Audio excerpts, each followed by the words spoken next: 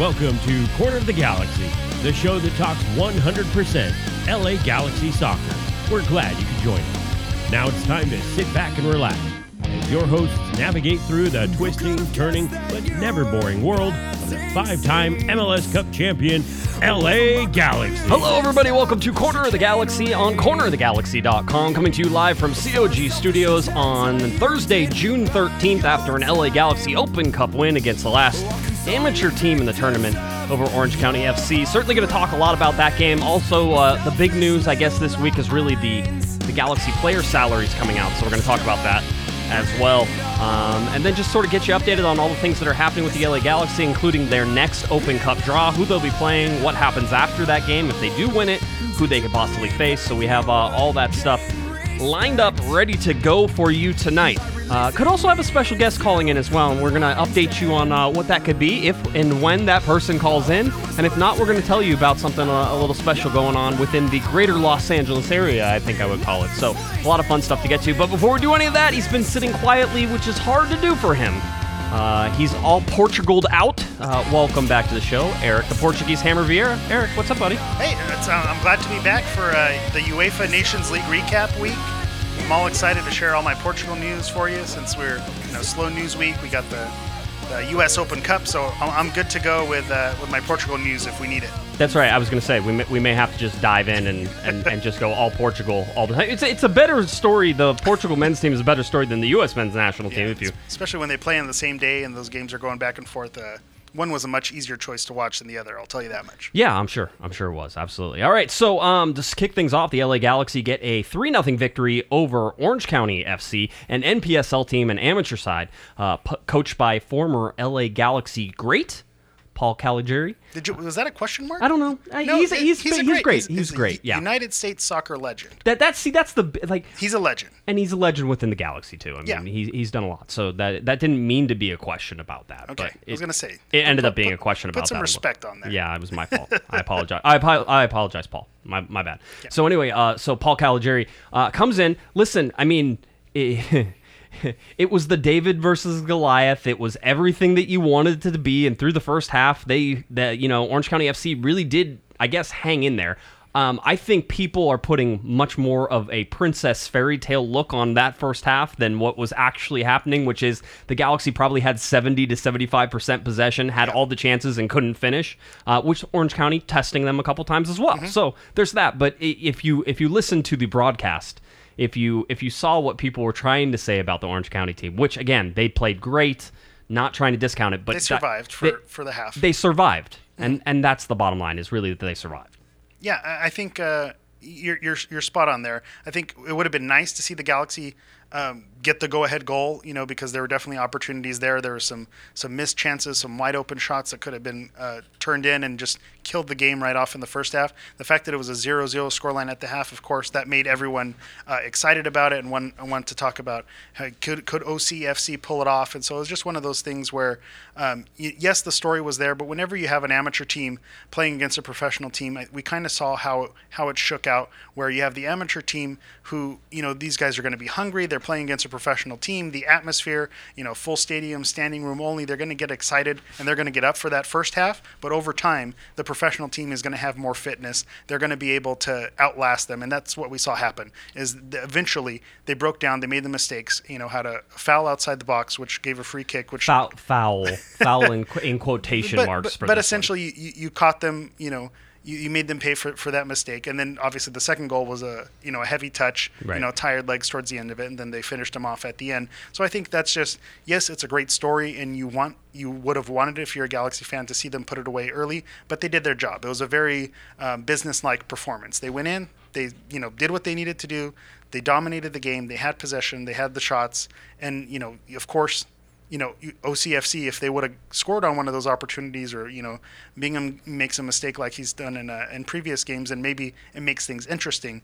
But it was never in doubt. I don't think the Galaxy were ever in danger of losing that game. No, it didn't feel like they were ever in danger of losing the game. It didn't feel like there was ever this sort of. It was more frustration from the Galaxy in the first half. Yes. Philip in the chat room says, Josh, would you have been happy if the Galaxy won 13-0? Would you have celebrated? Yes. Well, I did see someone mention something something that, Cuello didn't celebrate after the third goal. It's like, okay, are we really having this conversation? This is not a conversation. Josh, let's go over Josh's general life rule. right. Scoring goals is hard. Celebrate every time. This is general life. This is Okay. in your life. If you have a goal that you have reached, you should celebrate that goal. I don't care if it's your first goal of the day or your 13th goal of the day. Celebrate the goal. But you've already scored 5. Keep or it score 4 keep it before classy in terms of you don't taunt the person unless it's like your brother or something, and then totally taunt them. Like 13 is not enough. 21, that type that. I was of going thing. to say, as a sibling, I could relate to that. Yeah. So the 3-0 is a perfect score. Yeah. It's exactly what you wanted. The Galaxy got to run out a lineup that really was as first team I was gonna heavy say- as they probably could go. Right. It's funny, again, whenever we do this too long, we start getting in each other's heads. I was going to say this was first team adjacent. It wasn't first team, but it was right up against the edge there. Yeah, David Bingham in goal. You had Julian Araujo returning from the U20 World Cup there with the U.S. Youth National Team. Or are they the men? I guess they're still the men in the Baby U20s. Nats. The I think Baby Nats. affectionately known as the Baby Nats. So back with the U20s, you had Dan Steres wearing the captain's armband. I'm sure Captain that Dan? made some people angry because Why? people hate Dan Steres, don't you know? We love Dan. I love Dan. Captain Dan. Captain Dan did just fine. Diego Polenta out there starting. Dave Romney getting the start. The general rule is if Dave Romney starts a game, Galaxy are going to win. It's going to be a shutout. And then if it's his birthday, then yeah. you add to the goal margin. there. You keep racking him up. Joe Corona in there. Perry Kitchen getting a start as well. Fabio Alvarez and Efrain Alvarez. So you had Alvarez Yeah. squared in there. And then you had Chris Pontius and Emmanuel Boateng as well. So Pontius playing up in that 9 role, really, that Zlatan plays in. Everybody else sort of supporting. I think the real sort of highlight here is Alvarez and Alvarez. Yeah. Whether it's Efrain or whether it's Fabio, for the most part, I thought both had very good games. I would say that both suffered severely from finishing issues. Yes. Because I think the team in general. yeah, you could say yeah. that. Boateng had just finishing issues. Yeah. Dan Steres afterwards, they said, "Hey, were you surprised that Efrain scored 2?" And he basically said, "Yeah, he should have scored 6." Yeah. And I don't know what it is about the track and field stadium. Like, if Efrain's playing, we need to make sure he's on that stadium because that's where his comfort level is. This is the Efrain that we saw with G2, scoring goals, looking comfortable, kind of, causing havoc for the other team. And so I think it's good for him to get that confidence boost. Yes, he could have had 6, but you're not upset that he got 2. No. And I think are these technically his first team goals? Yes, they are his first senior team goals. Yeah, Same with Cuello as well, okay. by the way. So Cuello scored the 90th minute goal there, and so that's his first senior team goal because not professional goals. Because Exactly. I think and not MLS goals, so it doesn't count toward that tally. So Right. we're still, hopefully this carries out. There's some carryover. You don't want to oversell it and say, well, Efrain scored 2, he should be starting. We should make this work. But you can make a case for it with Antuna gone and Dos Santos gone. You can make a case that Efrain could be making a difference in there in a starting role. Well, I think the big thing here is that if you want to sort of put an exclamation point on anything that Efrain did was that he created chances and then his set piece goal is gorgeous. I mean, that's perfect. And that doesn't matter. That's the one goal I take out of this that I don't say, okay, that's a goal against any team in the world type thing. That's a goal. That's a set piece. So that counts. If you're trying to take anything else from this game, because I saw people saying it, let's take this momentum and ride it. I'm like, what momentum? You beat an amateur team. Yeah. I mean, as much as you want to give them credit for being the David versus Goliath and getting to where they are, which you do, you tip your hat to them.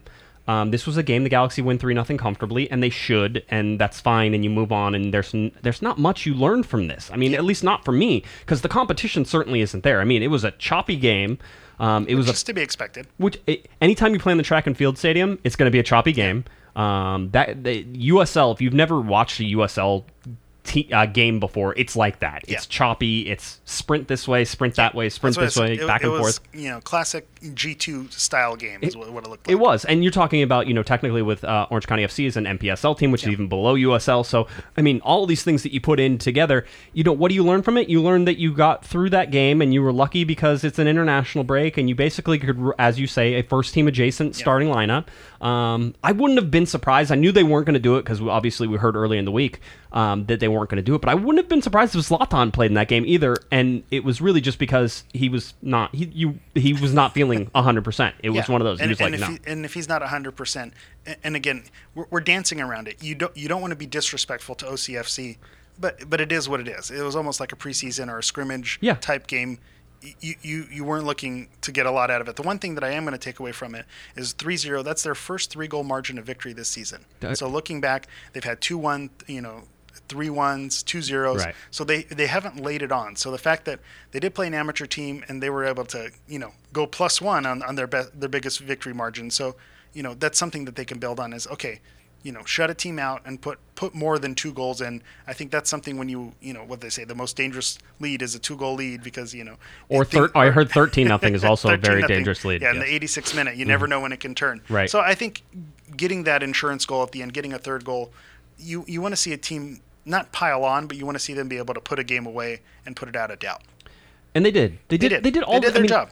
I think people think that there's this giant gap, and I've never agreed that there's a giant gap. There's this giant gap between, really league, the USL and what you're seeing from the LA Galaxy. There can be. Yeah. There can be in terms of the upper level talent that is involved, right? But in terms of a team being able to sit back and bunker for 45 minutes, you can get a lot of teams that are able to have success stories. I think there are a lot of amateur teams where that's the game plan, and that's where you see them advance is they're able to hold, take in water, and then eventually get a counter, and that's what OCFC did against Las Vegas. They hung back, and then they when they took their chances, they capitalized on them. So no fault against them, but over a 90-minute stretch, the more talented team is just going to come out on top. And the better in shape team. Yeah, I mean, that's all what that I'm stuff. saying. It's a fitness thing. It all came through. You could see it, and it wasn't something that was surprising. I think there were people talking with people at halftime.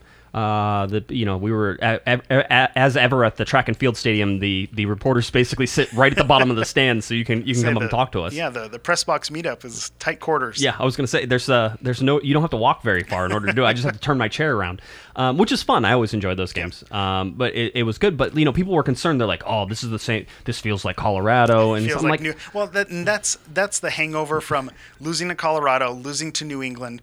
Poor opponents and not putting away a game in the first half, not putting it out of reach, and making you nervous. So, the fans who felt that way were absolutely within right to feel that way.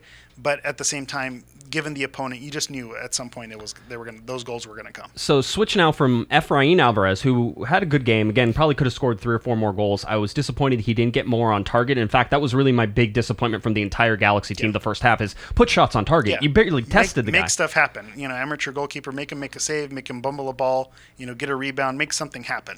And then so you had Fabio Alvarez, who was really the main culprit of this, which was he was finding space in the middle. He was putting shots in. And he was lofting shots. I was going to say, none of them were fairly well put on target. Yeah. I mean, the Galaxy ended up having 24 shots on goal. Or, excuse me, 24 shots, 8 shots on goal to Orange County 6 FC. shots and 2 shots on goal. Yeah, 6 and 2. Yeah. So, huge disparity in that. I mean, they don't have possession numbers in this, but I'll tell you right now, it was at least 60-40, and it was probably 70-30. Possession I'm seeing is 72% Galaxy, 28%. So, again, dominance. Check off the boxes, all that stuff. I mean, it's great. That's what you should see. There's no bad takeaways from this. I mean, everybody. If you look at the second goal was started by Ima Boateng. I mean, and not only was it started by Ima Boateng, but it was literally started by Ima Boateng because he started running forward to put the deep press on, and he waved his arm forward as if to call the entire Come on, everybody. Let's go, follow me, right? And that comes in. Then there was pressure from Pontius, and then Kitchen ended up with the ball. Kitchen to Alvarez. Alvarez broke through somebody, and that's what you want to see. Again, all this stuff was good. I'm fine. I think this is. I mean, I don't know what you really want to take from this particular game, other than you got 3 points and you survived. Because there's other teams, Major League Soccer teams, who did not survive these games against the USL side. Chicago got bounced. Colorado got bounced. Atlanta was going to extra time whenever just before we started. That's right. That's going on right now against the Railhawks, isn't it? Or no? Now they're North. It's I think Chattanooga. You're right. No, is it Chattanooga or Charleston? Charleston Battery. Yeah, that's who it was. You know what? Good job naming all of the USL teams that were like when you're the Southern California based guy, and it's just all the same thing. Yeah. Charleston, North Carolina, Tallahassee, whatever it is. Tampa Bay Rowdies. It's just all the same. Once you get on that side of the Mississippi, it's all the same to me. Yeah, it's all my ignorant. That's my ignorant take for the day. They should celebrate their goals. Celebrate them all. Jump up and down. Celebrate all you want. So here on this podcast, we're a big celebrate your goals fan. Just in case you couldn't tell. Yeah. So let's talk though about I think the bigger thing that was going on. The atmosphere, is that what we're going? Oh, sure. Just steal my transition. That's cool.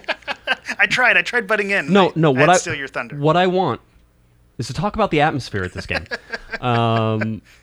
Okay, so the official count is 5,000 people. There may have been a little more. There may have been a little less. I don't really know. I don't know what that stadium looks like with that many people in it, because I can tell you right now that I expected about 1,500 people. Okay. I expected. I think the stadium itself was set up for about 2,000 people in terms of how many people they actually think were going to show up, and 5,000 people showed up. Yeah. And again, kudos to them. Exactly 5,000 people. That's interesting that it landed on exactly 5,000. What's the capacity of the track and field stadium? Yeah, because I would guess that it's 5,000. No, it's actually they can expand up to 12,000 and do all that stuff but as it well. It wasn't expanded. But what I want to do right now is I actually want to take a little break. We're going to set this all aside because we have a special phone call coming in. I believe we have a special phone call coming in. And is this Brandon? Yeah, this is Brandon. Hey, Brandon, it's Josh Guessman, Eric Vieira here on Corner of the Galaxy. Now, Brandon, you are the owner of Temecula FC, right? Yeah, that's correct. That's correct. All right, so something sort of special has been going on around Twitter and around the Twitterverse, and especially around the Galaxy, and we've been sort of watching it, and it was something that a good friend, Chris Tucker from the Riot Squad cast, and Jamie Bacon, who got almost 300 people to last night's Open Cup game. Certainly we'll continue to talk about that. But Brandon, as the owner of Temecula FC, you guys are in a little bit of a bind as you approach, I believe, your last game of the season here? We have our last home game. So we have a match Sunday in LA against AS Los Angeles, and then we have our last home match on the 22nd, and then we have to travel out to Arizona on the 29th. Right. And so we have three games left in our season. 3 games left in the season right now. Temecula FC is part of the NPSL, so the same league that Orange County FC, which the Galaxy just played in there. And you guys need a record-breaking crowd for this last game. And the last game's on June 22nd at 6 p.m. We'll give you some links and talk about it. But basically, if there's not a record-breaking crowd, Brandon, what happens here? Well, we don't return to the NPSL. Not that I don't love the NPSL. Believe me, I sit on the board for it right now. A huge supporter of the NPSL. I think it's one of the best, if not the best, platforms for an amateur team to go professional in terms of building supporter base in the community, sponsorship, stuff of that sort. I think there isn't anything better. I've been around U.S. soccer as a professional player and as a coach for 22 years now, and I haven't seen anything better than the NPSL. So it's nothing against it. It's just we're in a little bit of a tough situation due to some politics in our area. Yeah, absolutely. I mean, this is local soccer at its finest, though. This is a Temecula-based club, play in Temecula. You're named Temecula FC. I mean, this is one of those things that I think a lot of people who follow Major League Soccer, we get to see the lower level teams, and especially with the U.S. Open Cup going on right now, it's something that's I think on the front of everybody's mind. So, this is one of those things that not a lot of times, I guess, in a lot of our lives can we have a direct impact on possibly saving something or helping somebody out. Tickets are $10. Is that correct? Yeah, that's correct. Yeah, so $10 online, 15 at the gate. Yeah, $10 online right now. I think Chris Tucker wanted me to mention that basically it's cheaper than a beer that you buy at Dignity Health Sports Park. No, it definitely is, yeah. Yeah. So, I mean, this all stuff. And I know a bunch of people got free tickets for the Open Cup game that just happened on Wednesday night. So you have probably a free $10 sitting in your pocket. Just imagine that Open Cup price. That's what you're paying for your Temecula FC ticket. Yeah, so I mean, at least here at Corner of the Galaxy, I love lower level soccer. This is sort of trying to build that pyramid within the United States that hasn't existed for so long. So, I mean, Brandon, what else can we do? I'll give you your best pitch if you want to talk to everybody, and we get a fair number of listeners. There's at least 3 people who listen on a regular basis. My mom is one of them. I think there's enough to get the 1,500 mark. Yeah, I think we can get to the 1,500 mark. I think we can do this. So, I mean, Brandon, what can we do to help you out? I agree. No, that's really it. I mean, the main thing is, guys, I mean, like I said, I started playing professionally here in the U.S. out of high school, and I actually played for Galaxy's reserve team. Xavier Zambrano was the head coach at the time and got me up to the Galaxy out of Cal State Fullerton because the goalkeeper coach had moved up there. And he said, "You're never going to get any time in here with Cienfuegos and some of these players in here. Play with the reserves." Well, I did, which was the Orange County Zodiac back in the old A-League. I remember that. Used to have like Seattle Sounders in there and some other the Colorado Foxes big teams now. Yeah. Well, long story short, there was no support really, and the club went bankrupt after a few years. I had to go out to Boston and play out there, and then over to England and play. But the real change needs to be, like, when I came back from England, I loved it over there. It's amazing how the community supports and gets behind a team, whether they're doing good, whether they're doing poor, whether in the Premier League, whether they're in non-league. Obviously, there's different numbers in terms of support, but that varies as well. If you're in non-league, it's not as expensive as being in the Premier League, and you get, obviously, vice versa in regards to the amount of money you get, sponsorships you get. But it's all pretty sustainable. And here, it's very, very difficult to be self-sustaining. And we've been very, very good for 6 years.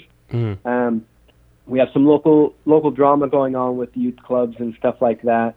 And it's come to a head to where, you know, we have a little situation at our venue that we've been using for the last 2 years, which has been great for us.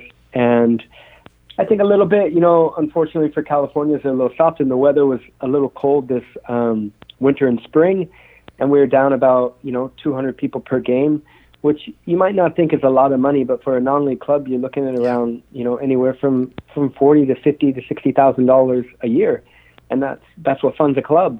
And so we're doing everything that we can because we've got pretty much all volunteer staff, always have, even when we've had Premier League coaches and national team coaches come over and support, and we've got a top coach now from Ireland who was with Shamrock Rovers over volunteering his time. So we have a bunch of people that just volunteer because they love the game. Me and my family, you know, we do put all of our money back into the club because it's not really about the money. It's just about eventually what could be in Temecula. And that's really what it's about. It's not what there is now, getting, you know, 75 to 800 fans at a game at the high, and the average about 150 to 250. It's about, you know, there could be a regular 2,000. There could be a little stadium. There could be, you know, beer. There could be something that kids grow up seeing. I've got 2 kids that all they know is Temecula Football Club. They don't know my life any other way. So they draw little quail pictures all the time. I mean, these things can get into the community, and there's other kids that are absolutely mad about our club and supporters that are mad about our club. And if you ever see any videos or watch anything, the noise is crazy for the amount of fans we get. And it can grow, and they deserve better. I wish I could do better for them, but I don't have a lot of money. Right. And that's just the fact. Right. And we just need people to come together. We can sell these 1,500 tickets, and it doesn't solve the problem. I'm not going to lie to you. I mean, the issue is getting the community around it, starting to break down these barriers of local youth club politics and drama, and filling out the stadium. Right. I mean, that's a reality. Yeah. And you make a great point about this not solving the problem, but that not being a reason why you shouldn't support it. Because if you do get that 1,500 mark, it creates a buzz around it. You say support your local team, and you do sell those 1,500 this game around. And there may be people who live in the Temecula area, but may not be aware of it. But now they hear this groundswell that's going on, and so maybe you're not going to get, you know, the solid 1,500 attendance every game next year, but you're going to get some people who, you know, there's a lot of people, you know, who move to that area, live in that area, and they say, oh, I didn't know there was a club around here, and now it starts to build. Yeah. And I think that's the importance of this move. Yes, it's not going to solve the problem, but it could create that groundswell that's going to support the club moving forward for years to come. Yeah. It really feels like that too. Yeah, Brent. One more thing, I'll let you go, and then I'll give my best plug as well. Yeah, go ahead. No. I mean, yeah. Go. I was going to say, you know, here at Corner of the Galaxy and me, I already bought 2 tickets. You know, it's a Galaxy game day, and I know a lot of people will probably be watching that Galaxy game. If you go and you buy the ticket, you can donate it. So that's not an issue. Just go and buy the ticket. I mean, this is like cheap. It's $10. You know, there's a little tax thrown on there if you buy it online. It's not much. It's, again, you can buy it's less than the cost of a beer at the stadium, and you could probably afford to have 1 less beer this month, maybe 2 if you're feeling generous. 2 less beers than you normally were going to drink this week, and you can help this out. So Brandon, I'll let you close it out. No, it's huge. It's huge. Like I said, it doesn't solve the problem, but like I said, you have hundreds of people in our community that volunteer their time, and you have a lot of people. We do have sponsors, and we have season ticket holders that invest a lot of money to make this happen. A lot of people don't realize it's anywhere from $1,500 to $3,000 just to operate a match at the NPSL level. Mm-hmm. So over 10 games. And that doesn't include everything else involved with the game, as anybody can imagine, you know, website, social media, the life. But really, what it does is all these people that have given all that, it really means the world to them. Myself and my family, who cashed in 401ks, sold cars, stuff of that sort too, to make this happen. It makes it worthwhile, and it gives that extra little bit of spirit to say, hey, you know what? We can make this happen. Things can change in this country, and we can have. There should be more than just Temecula FC within 30-mile radius. It's really sad that there's not teams like at our level in every single city in this country. Yeah. And if we can start to show sustainability, then there'll be more teams. Yeah. And that's what it's really about. Hey, not too bad right now, at least according to the NPSL website, currently 5th in that Southwest Conference division for Temecula FC. So again, the date is Saturday, June 22nd at 6 p.m. That game playing at Chaparral High School, I believe. And then where can everybody go to purchase those tickets? Yeah, just TemeculaFC.com. TemeculaFC.com. We'll have a link in the podcast here as well. Brandon, we wish you the best. We're cheering for you. Hopefully we can help out any way that we can, and hopefully this will kick it off. We'll get those 1,500 tickets. I think we can do it. Oh, wait. I believe. Thank you so much, guys. Appreciate it. All right, there we go. Good luck to you. There's Brandon Jantz, the owner of Temecula FC, calling in. Again, Chris Tucker and then the Riot Squad cast and Jamie Bacon, who was responsible for over, I think, 300 whenever it all came down to it. 300 tickets coming in to that Open Cup game, or sort of spearheading this again. Chris told me that if I didn't give him credit, he'd hurt me. No, actually, he didn't say that. No, he just wants to help save local soccer. You don't get a chance. Again, it was it was $20. I mean, $22 or something after tax. And once he threw the Orange County Zodiac reference, I was in. You were in? Yeah, that was it. Yeah, that did it for me. They actually beat the Galaxy. I remember going to a scrimmage where they beat the Galaxy. So supporting those local clubs, those lower level teams, that's really what it's all about. Of course, you want to support the pro team to have the league grow and Major League Soccer grow so it becomes a contender worldwide. But you don't build to that until you have these lower level teams and you see room for growth. So that's part of it as well. Well, now we transition and sort of see again what that support was at the Open Cup game, and that felt like a local soccer event. Yeah, intimate setting. Undiluted Galaxy fans. That's what it's all about. Well, and here's the thing is that apparently, and I don't know if this is 100% true, and maybe I'm wrong. And if I'm wrong, I'm happy to be wrong. That's fine. Somebody will correct me, I'm sure. But from my understanding is that the supporters groups don't necessarily get that game for free because their tickets are already discounted for the main season for the LA Galaxy. They don't necessarily get those tickets, the Open Cup tickets, for free. They might have to pay for them, or there aren't as many, or something like that. It's a different plan. It's a different plan than if you're a season ticket member, you get those tickets for free. Got it. I did not know that. Yeah, I think at one point that I will tell you right now that every season ticket holder that's a regular season ticket holder got those tickets for free, which means that if every single season ticket holder showed up to that game, there wouldn't be enough seats for everybody, right? Which it felt like. When I got there was a line to get in. The stands looked full, so we kind of sat around the gate, and there's something special about that. And of course, Jamie Bacon didn't sell every single ticket there, but I think she played a huge part in making it a thing. It was a thing. And so we talk a lot about Galaxy Twitter and Twitter not being real life, but this, you actually got to see it happen in real life. And we shouted out Chris Tucker earlier and his wife. Like, I don't know them, but I know them from Twitter. So when I see him at the stadium, everyone says hello, and it's a good time. And that's the sense of community that you get. And at the U.S. Open Cup, it just makes it feel a little bit different because everyone is right there, literally shoulder to shoulder, and making it work. And I think just the atmosphere there that was the magic of the cup. The magic of the cup. Yes, it was. Because of the intimate atmosphere, everyone had the same feeling. Everyone was excited, and it made it a thing. The international break, I think, helped. Yeah. Because there were no other games. You're not sandwiched in between games. You're not are you going to make it happen? It being summer, kind of the right time of year. So all of the stars aligned to make this a special atmosphere and a special game. The bacon bump. The bacon bump. It happened. It happened. I don't know if Jamie's going to like that, or like us saying that or not, but we're talking about the bump of attendance. It's a positive It's a positive thing. Yeah. We like it, and it's pretty good. So the LA Galaxy go on, and now they're on to the 5th round of the U.S. Open Cup.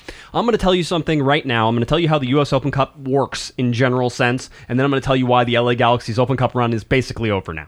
Why you got to play us like it's that, over, Josh? because this is how it works. The teams that usually end up winning the Open Cup usually play on the road once. Yeah.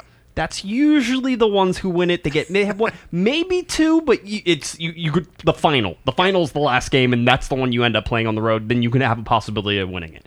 But in this particular case, the Galaxy will go on the road. They will go on the road, and they've been drawn against the Portland Timbers. It was between 3 other teams. You had LAFC, who beat RSL. You had San Jose, who I believe beat Sacramento Republic. Yep. And you had the Portland Timbers, who beat the Seattle Sounders. Okay, now, if this all seems like deja vu, yes, the LA Galaxy played Portland in the U.S. Open Cup in the 5th round last year.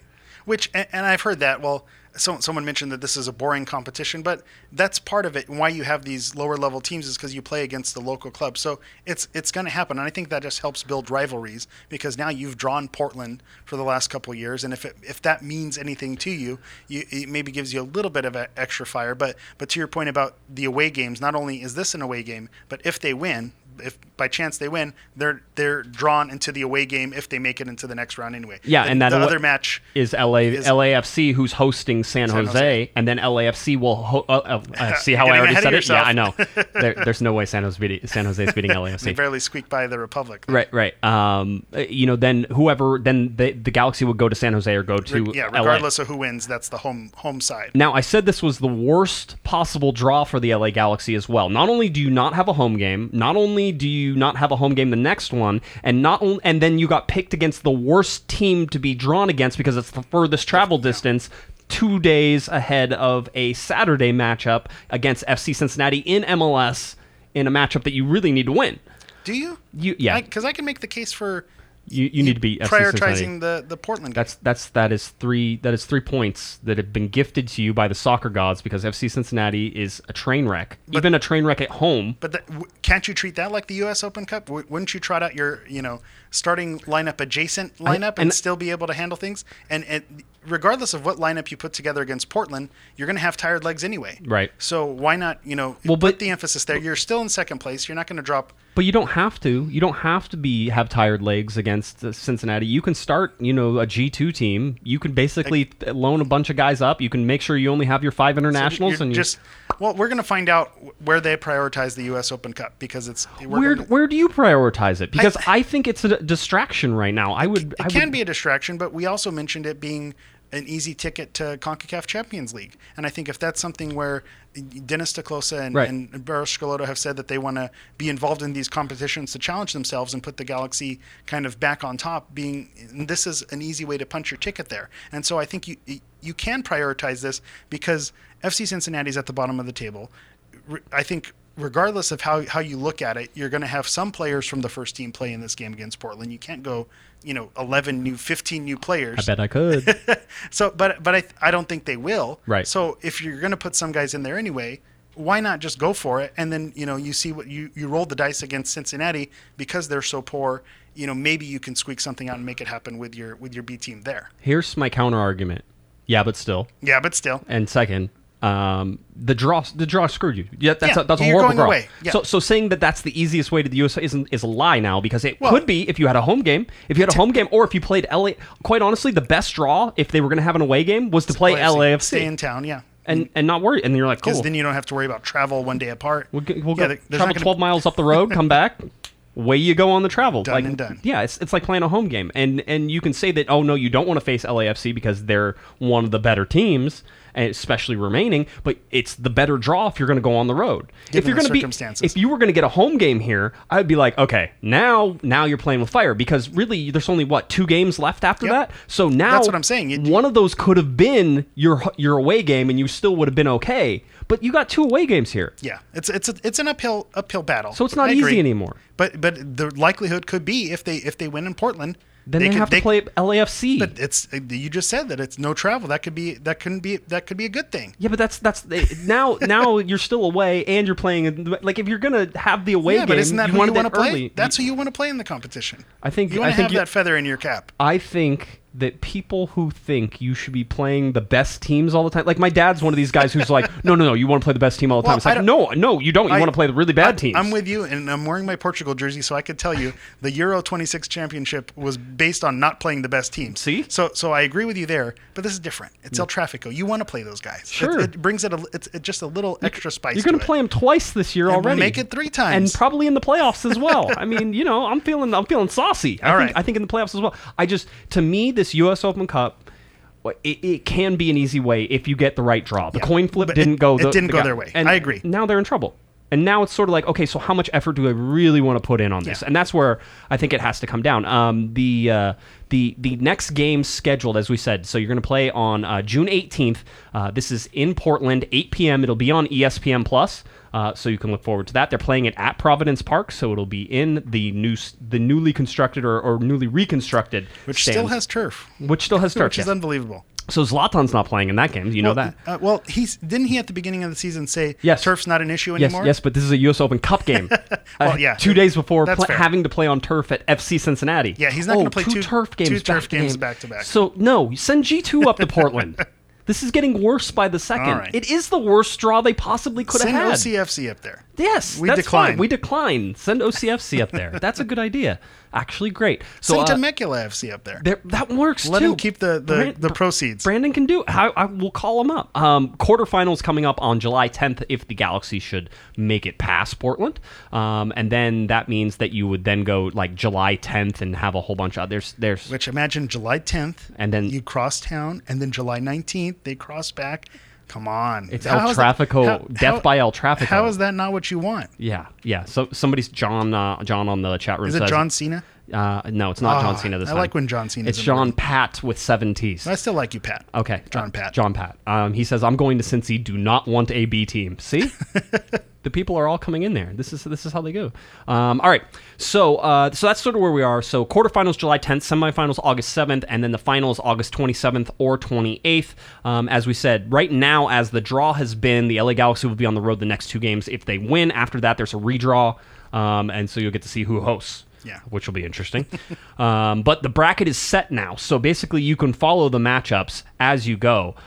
This is one of those podcasts that if you're listening to it in the car and you're sort of saying, oh, yeah, this is going to work great, I'm going to tell you that I have a bunch of graphics for this one. If people don't know by now, you come for the graphs. You come from the graphics. You come for the charts. I do. I do. Yes, it's a great audio, oral listening Experience.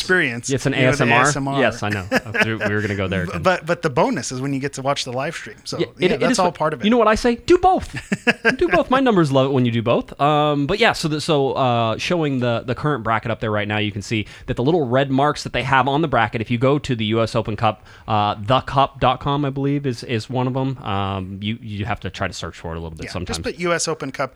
Make sure the cup gets in there because Google will want to autocorrect to just the US Open. And then send you'll you to get some- Pebble Beach. Yeah, you'll get some golf results there. Which is interesting too. yeah, I've been watching that. tell Google where to stick it.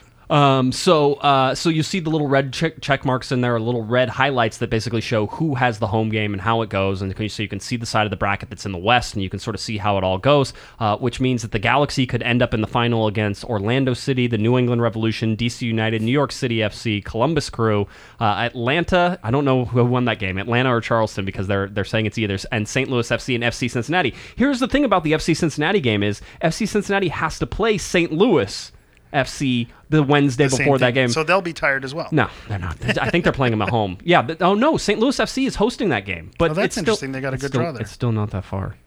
Yeah, Still- but did you it's just not hit far. yourself with a yeah, but still? It's a yeah, but still, it's not that far. And a little correction there. The game is on Wednesday, June 19th. June- So I think you had said the 18th, but I it's thought it the was 19th. Is it not the 18th? No, it's the 19th. It's the 19th. 19th. 7 days from yesterday. Yeah, it's the 19th. Yeah. Who said the 18th? I think there's another guy who snuck in here. There's and some said the 18th. moron on this. Anyway, June 18th. Wait. No, June 19th, Wednesday. Yeah, there you There go. you go. See? Okay, that's what it is. Is when that game is. Again, on ESPN Plus. And if you have ESPN Plus, you will not be blocked out. These games are not blacked Yes. out because they're not being broadcast anywhere else. That's just there. ESPN Plus is it. And then update, Atlanta United beat the Charleston Battery 3-1. Did they beat it? It was 3-1. Okay, Full so time, full yeah. time. Okay, so they went extra time though. They were in extra time. It was 1-1 at extra time, and they scored 2 goals in extra time. Okay, there we go. Let's now move on. Being we have 20 minutes left in this particular show. Is that all we have time for? I know we were. Man, I thought we weren't going to have time to. I thought we were going to have to stretch, but I guess we made it work. No, we always figure out ways to over exaggerate certain portions of this show to make it fit within a certain time frame. That's how it works. But let's go to salaries now. The big news sort of came out, and I got a heads up on Monday that on Wednesday the MLS Players Union would be releasing the salaries. This is what they call their official salary survey, and so we are then able to look at what everybody on the team makes. how much they make, how much of a raise they got, if you're lucky enough and track all that stuff like me, and then sort of see, how that all fits in with the rest of the league. So what we're going to do is we're going to break down some of this stuff. We're going to talk about some of the players, and just sort of the things that make you go, perhaps, whenever you look at them, and just the highlights of this stuff. We're going to have an article eventually on Corner of the Galaxy where I go chart crazy and put all my charts there, and so that way you can see all that stuff. But this is really, just our first chance. Now, here is the thing, and I always have to caveat this before we start. The information that you are seeing from the MLS Players Union is obviously put out for a reason, right? And it's that way they can almost shame MLS into giving more money because you get to see what some of these players are making. Yeah, right? If you go to the Players Union website, you actually see graphics that they're pushing. So they are pushing a narrative there. One of the first things you see is for the fourth year, what is it? For the base salary for senior rosters for non-designated players has increased 150% over the last 5 years. Which is great, because the average is around, $400-something thousand dollars now? So now the average 5 years ago, 2014, was $138,000, and now it's at $345,000. It's $300,000. That's huge. There's definitely a narrative that they're pushing to get wages up, because, again, when you're able to pay more, you're going to attract better talent. So that's how it works. Hello. Yeah. Yes. I'm going to be careful with my words. Yeah, it's fine. Family show. Yeah, that's right. No, but that's what you're seeing. That's what you're trying to do in this, is that there's an influence going on. I'll also tell you that this is a salary survey, right? So this is basically an anonymous salary survey, and they ask the players, and they say, "What are you doing?" And then it's not really anonymous because then they print it out. But they tend to say, they're like, "Hey, listen, we do this the right way. We put out the survey, and then the players respond, and that's what gets put out here." So you think Zlatan could be getting paid less, but he says, "You know what? No. I'm actually making 7.2." No. But I'm not really. No. No. Of course. I mean, the numbers are fairly close. Here's the thing, though. These are all based off of a 12-month thing, though. So if you had somebody who came in, like you had a Fabio Alvarez, his number that you're seeing is based on a 12-month contract. Yep. So that doesn't mean, so that's different. So you see $525,000 for Fabio Alvarez. That doesn't mean he's walking away with all that, money, in his pockets. It's, prorated to whatever he came in. Yeah, exactly. Is my microphone on? It's Don't talk on. about. Is this one of the? Am I not supposed to say anything? It's on. It's just it's making noises. I don't know. We've been messing with it for 25 minutes. There's a mouse in here or something. There could be, very well. No. So anyway, this is that. So it's based over 12 months. So technically, Fabio Alvarez might not actually be making all of that money, or he is making it over 12 months, but he's really making it over 8 months, and it's just a way to sort of put everybody on an equal ground, or at least their attempt to. So that's sort of the easy thing. All right, that's where we're at. There's also two numbers that we talk about. We talk about the base salary. We talk about guaranteed salary. For just all intents and purposes, we talk about guaranteed salary because it's the one that includes all the guaranteed bonuses. So it's really the money that they're going to get, and then they have to pay. No matter what. Yeah, because Wayne Rooney, people are sort of pointing out that Josie Altidore makes more than Wayne Rooney, but Wayne Rooney has a super heavy contract that is all incentives, but that's not guaranteed because it's about how many goals he scores and how many assists he gets. So he probably ends up making more than Josie Altidore. How many hair plugs he pops? Exactly. It's all in there. All of that is in there. So that's how that goes. All right. So as we look, let's start team-wise with everything going on. So we'll start teams and look at basically what we'll call positional spending by team.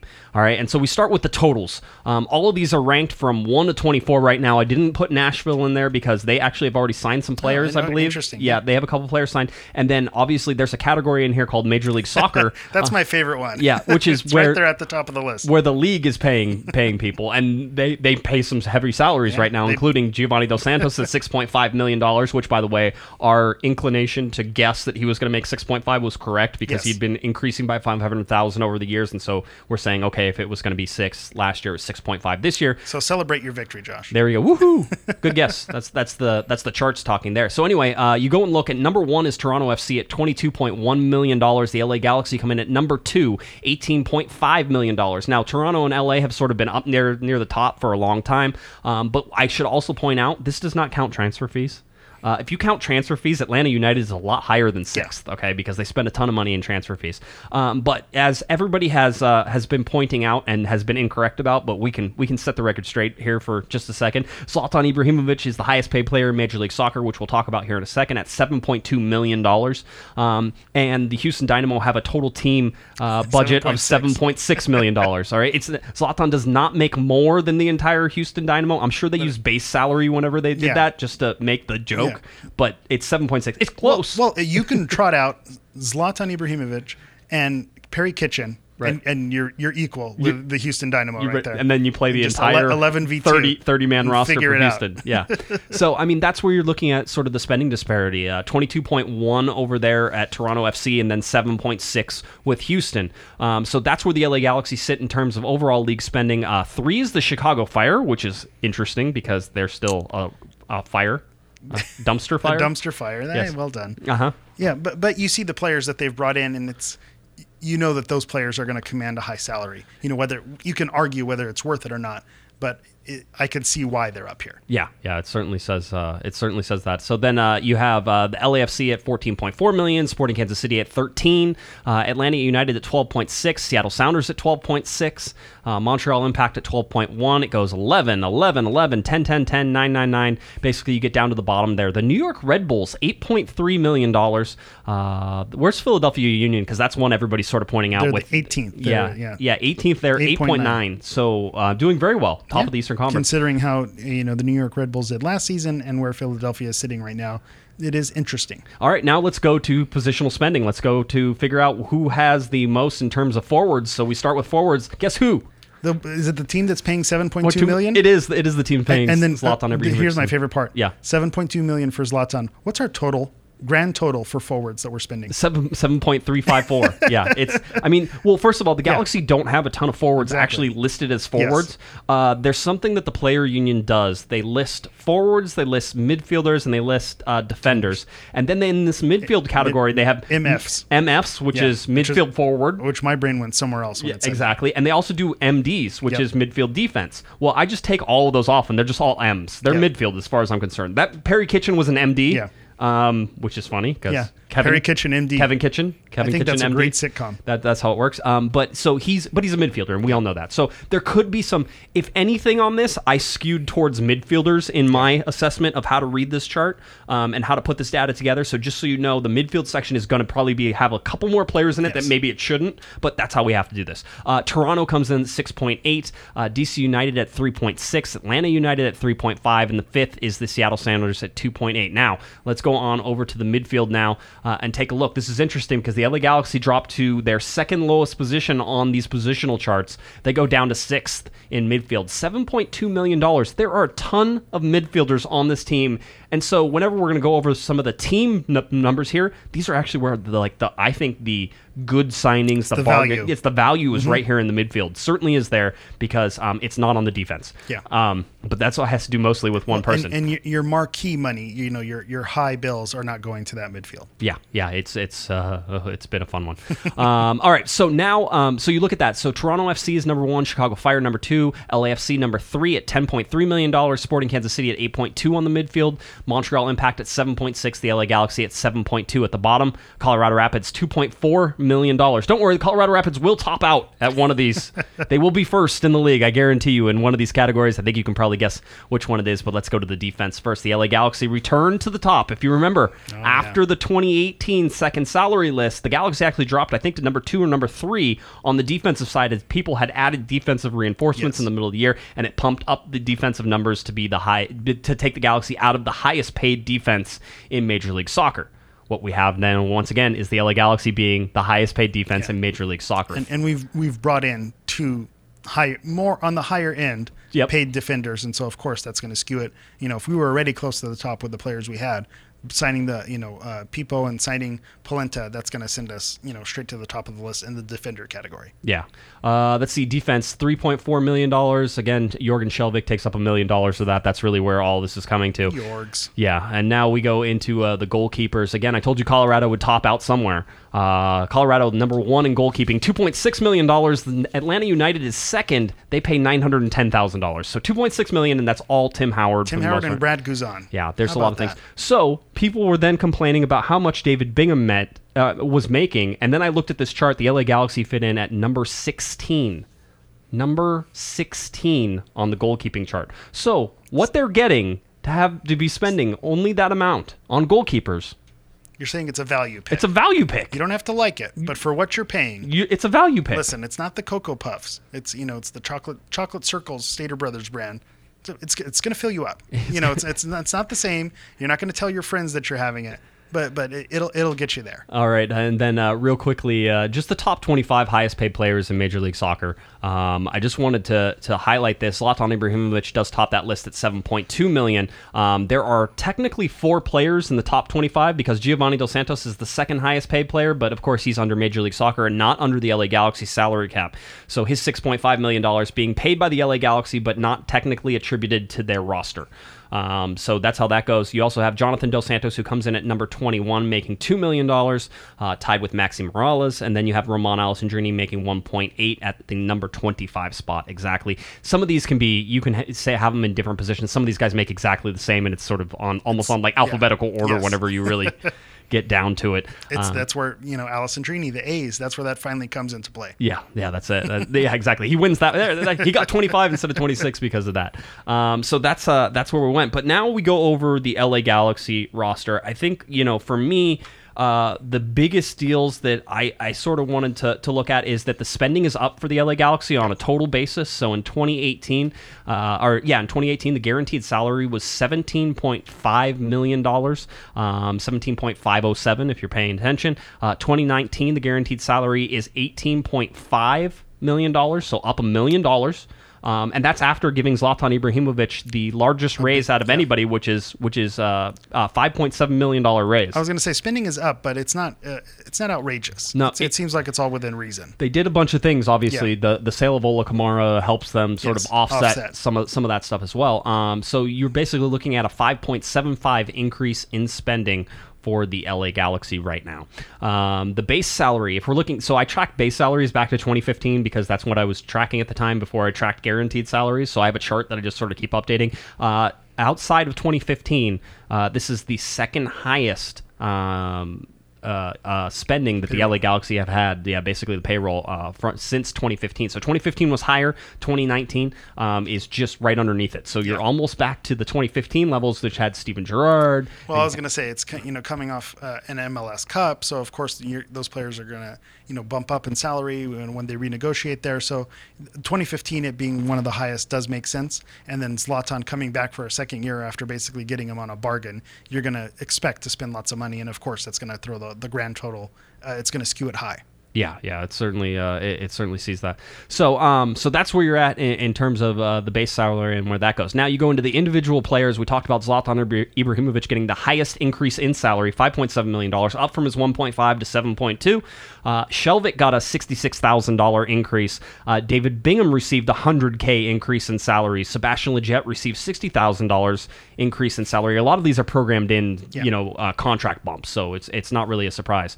A lot of these don't take into account performance. Yeah, it's the yearly increase. It's just the yearly increases, but they're still there. Rolf Felcher is one of the few players who took a decrease. Mm-hmm. In fact, one of the only ones that was with the Galaxy previously that actually took a decrease, and he took $27,350 less than he did. Remember, they actually didn't pick up his option, and we're going to release him, but really it's it almost was like renegotiate. the way they negotiated, I'm sure part of the sale was you were injured this time, so it's it's kind of, you give us a little bit, we'll give you a little bit, and it kind of worked itself out. Yeah. Let's see. Imo Boateng received $55,000 increase. Dave Romney, $44K increase. Matt Lampson technically took a $37,000 pay cut from what he was making. Was he with Columbus? Minnesota. Yeah, Minnesota. Thank you. Mm-hmm. So 37 pay cut to come. And then Joao Pedro, who isn't even on the LA Galaxy Cash roster. them checks, Joao. 20K more for Joao Pedro, which is still listed on the salary guide. So therefore, $240,000. it's still there. Maybe he won't won't exactly be doing all that. We'll see. I don't know how much the Galaxy pay that, but it is at least showing on the MLS Players Guide. Yeah, it's there. The big deal here was also finding all the new players, right? So there are 1, 2, 3, 4, 5, 6, 7, 8, 9, 10.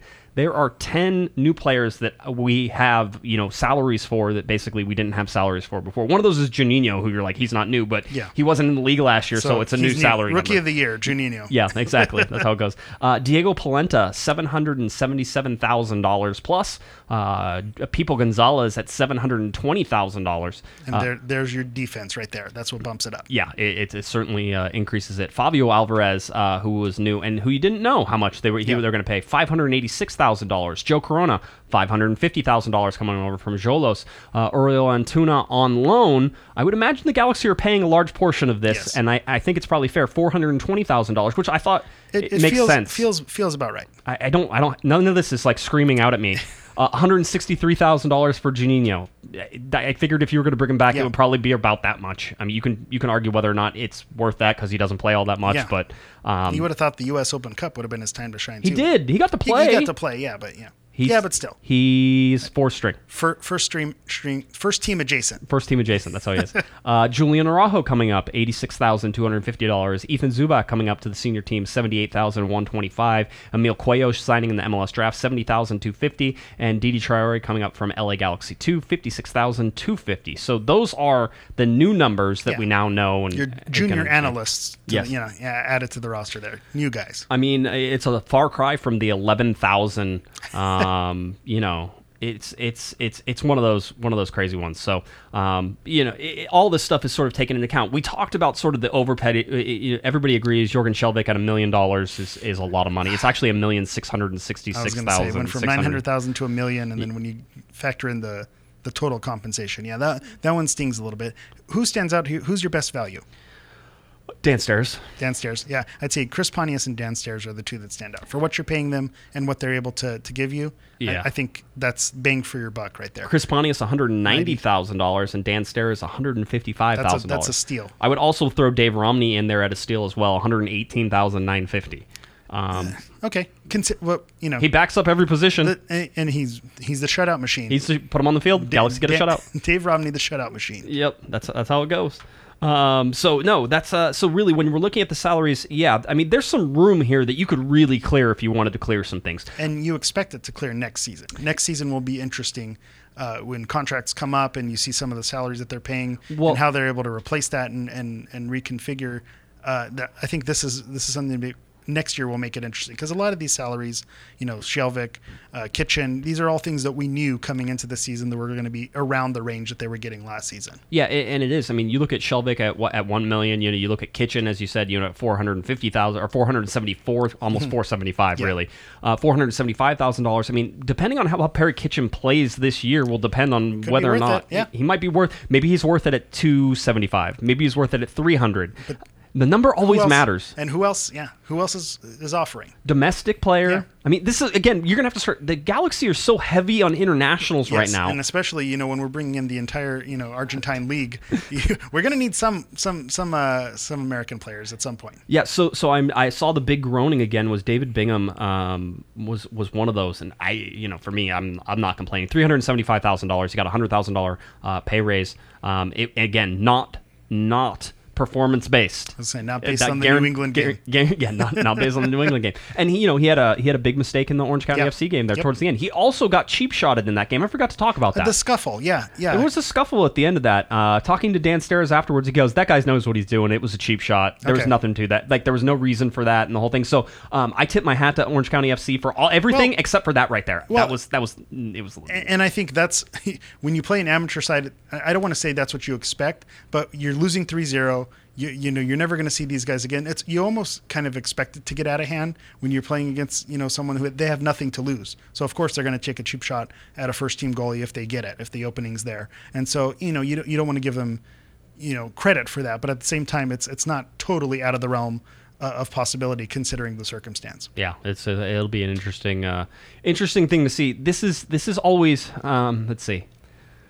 The players follow this. The players Okay. follow this. I can tell you that the players follow this. You think it's going to affect my Instagram stories? You think, Yeah, you know, I'm sure. who's taking who out to dinner, who's driving who, you know, now that they know this, Yeah. you know, they might look at each other a little funny on the next road trip. No, it could. I mean, you know, I think that's all part of it. Yeah. You know, I think it's about looking around the league and seeing guys in your position and seeing That's how true, much too. seeing how much they're making and being like, Yeah. well, how is that guy making more? I mean, you Yeah. know that's I there. torched that guy, I yeah. torched that. I'm so much better than that guy. I mean, there has to be a whole bunch of stuff that's sort of put into this, and as it goes, it's really interesting to see how that comes in, how the Galaxy sort of take this information in, and then to see what changes happen in the middle of the summer as well, because this changes whenever they come in and they release it again in the second part. I think it's either the end of August or beginning of September. They release the second one, which is all the guys who came into that summer transfer window and any changes that have happened in that, and you can see this roster morph. Yep. It absolutely gives us no inclination whatsoever of where they are against the salary cap, how much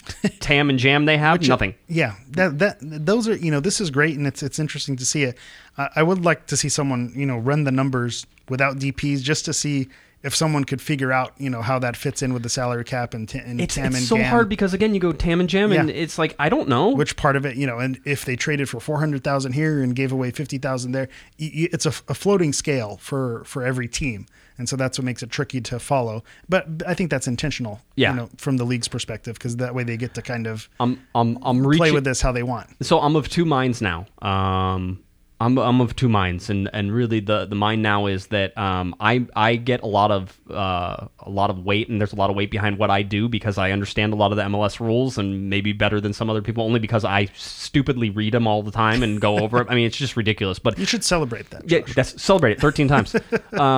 So I mean, that's one of those things. But I'm at reaching a point where I'm like, okay, so raise the salary cap, like quadruple it, get it up to Yeah. 16 or 17 million dollars, get rid of general allocation money, get rid of targeted allocation money, still have 3 designated players, and now game on. Yeah. Go do it. Because you look at this, the LA Galaxy have a real roster, what they're actually paying, of $18.5 million. Yeah, I think if you look at clubs, you know, in the region, Yeah.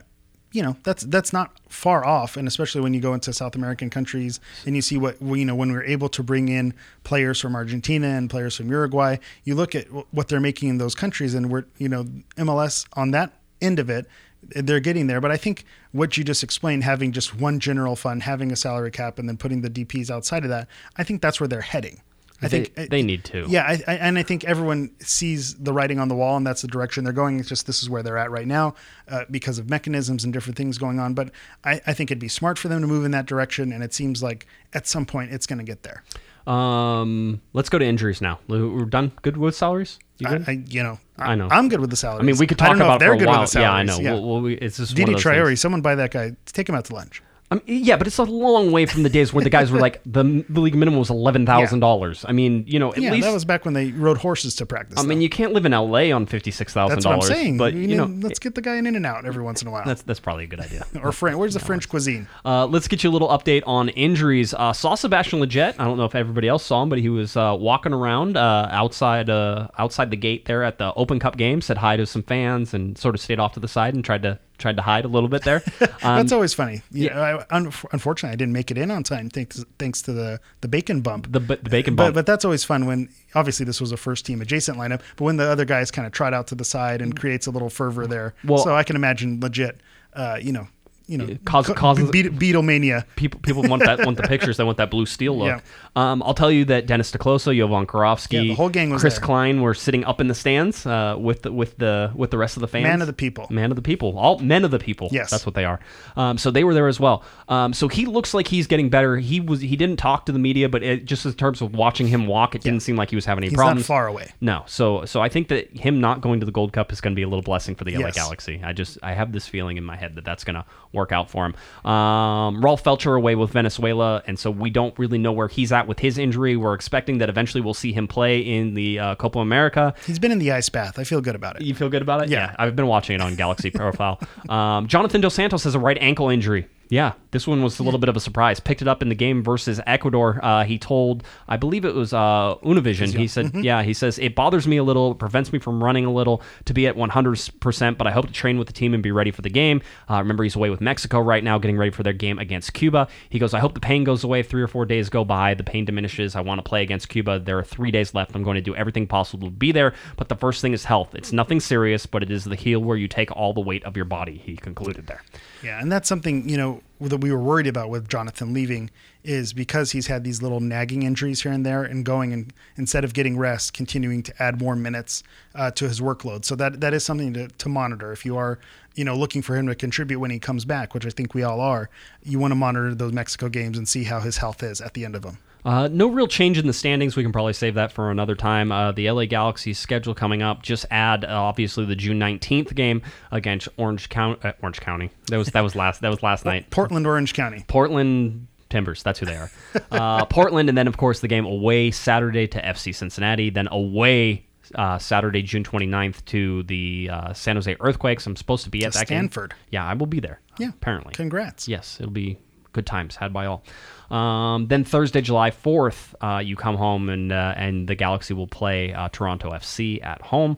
By the way, USA versus Canada on the 4th of July. What more do you want? By the way, I'm not this year. I'm already plugging for next year's 4th of July game. Is going to be a little more special. I already know some stuff that's going on. Total tease. Wow. I'm Insider info. I don't know what's going on. It's keeping me in the dark. The tickets aren't even for sale. You can't get them, but you're going to want to go to that July 4th game next year. Next year. This year, it'll be fun. Is 5 Seconds to Summer playing? No, don't tease me. Wango Tango 2.0? Wango Tango 2.0 right there on 4th of July. Sounds good to me. So that's sort of where the schedule lies right now. Remember, the Galaxy also have games coming up against LAFC on Friday, July 19th. And then they will, of course, have to play in the league. No, I can't. The Leagues Cup. The Cuppity Cup. Whatever that is, on Tuesday, July 23rd, my birthday, because they just want to punish me and make me go to the game. That's going to be bad. I'm going to be the only one there, I have a feeling. And then you and 20,000 Cholos fans. That'll happen as well. Yeah, Saturday, July 27th is the game against the Portland Timbers away. So yep. Well, I think I might be going to that one. Yeah, really? Yeah, I think I have Portland away on the calendar. Look at you. I like it. So anyway, so that's sort of where we sit with the LA Galaxy. Again, no game this weekend. As far as the training schedule goes, if you were looking for the team, they are training they're not training on Friday. They actually have it off. So they trained on Thursday, probably a little regen session after the game. They will train on Saturday, they will train on Sunday, and they will train on Monday, and then we get a new schedule whenever it comes out. I imagine that they will then on Tuesday fly up to Portland, play that game, probably fly back from Portland. I don't know. That's going to be the interesting. Are they going to go from Portland to Cincinnati? No, I think you come. I think you come back because it's all in the same time zone. Yeah, you got to wash the jerseys. That's what it is. Raul has to do the laundry. All right, so. No, those guys do a great job with all that stuff and getting the team around. So we should find out more on the travel schedule and how it goes. All right. Let's see. Anything else you want to get to? We did it. That was it? Hour 5. Wow. We're professionals or something. Pros, yeah. Want to again reiterate, we had Brandon Jantz, the owner of Temecula FC, on the podcast. Great that he could stop by and give us a call. If you want to support Temecula FC, if you want to try to buy one of their 1,500 tickets they need to sell. You can play the role in saving a club. You can. You can save a local soccer club. And it costs you $20. Listen, I mean, honestly, if you're going to go out and buy, as my good friend Chris Tucker said, if you're going to go out and buy that Madrid jersey for $150, how about you just buy 15 tickets for this thing? You don't have to go. I'm not asking you to go. All right, I'm not. And because it's on a Galaxy game day. And I'm gonna argue against you there. There are a lot of fans who travel, from Temecula, and maybe they didn't know that this was going on. Go to the game. They should show go. up. Yeah, show. Yeah. I'm all for that. I'm just saying. But you don't have to. I'm not going to go. Okay, you don't need to on my castle. You don't need to big time us here. well, like the whole thing is, I'm sure people initially think like I'm not buying tickets to a game I'm not going to. It's like, but they're $10. All right, so buy the ticket, and then if you give it to somebody, that's great. You can actually contact Temecula FC. Yeah, they'll redistribute. They'll Jamie Bacon it. They'll redistribute them for it. They'll bacon bump it. They're looking for the bacon bump out in Temecula FC. All right, that's what they're trying to do. And so I think you can help them out, and I think our listeners here can help them out. I'll put a link in the podcast description itself. So just go there, click on it, buy a couple tickets, call it a day. It's that simple. I mean, really, you can skip McDonald's, for a couple days. You don't need it. I could definitely skip McDonald's for a couple days. I'll tell you that. The morning, the breakfast. It's too good. It gets me. The McGriddles. No. It's the bacon, egg, and cheese biscuits. I'm just... All right, that's good too. Okay. All right, moving on. Now I'm hungry. Yep, all right, we should after go. show, let's go. All Wrap it up. We're going to McDonald's. Let's see. I'm trying to think if there's anything else. No, that's it. We'll have another show. It'll probably be me on Monday. There may not be a Monday show, but I have a feeling there will be because I'll want to preview that Open Cup game. So let's just call it. There's going to be a Monday show. Why not? It's your chance to do the preview. Oh, yeah. All by myself with nobody there. It'll be great. Kevin's still in France covering the Women's World Cup, which has been a ton of fun to watch, and I've been watching a whole bunch of that. So make sure you can do that as well. The LA Galaxy actually hosting some viewing parties for that. And so the Gold Cup coming up as well. So all of that is awesome. Okay. Please go out there again. Temecula FC, $10 get you there. Eric, anything else? You good? That's it. I'm good to go. All right, go for it. Tell people where they can find you or something. I don't know. Again, a consummate pro. Yeah. You can find me on Twitter at GISHammer. You can also hear me on the Guys in Shorts podcast. You can find them at Guys in Shorts Pod. We also had our friends from the Kings Realm join us at the U.S. Open Cup. So they have a listen now that the Stanley Cup is over. So go listen to them at Kings Realm Pod. And of course, on Instagram, you could always find me following your favorite LA Galaxy players. That's at Galaxy Profile. That's Galaxy PROFOUL. All right. If you're looking for me on Twitter, it's at JGuessman, JGUESMANN, at Galaxy Podcast. Head on over to cornerofthegalaxy.com for all of our articles. Our game recap is there. You can catch our podcast. And again, we'll have a link to the podcast for Temecula FC. You can help save a club. Do it. $10. You got it. This is good. This will make you feel good. Fill you with lots of warm thoughts. You'll get some good karma points. All this stuff is good for you. All right.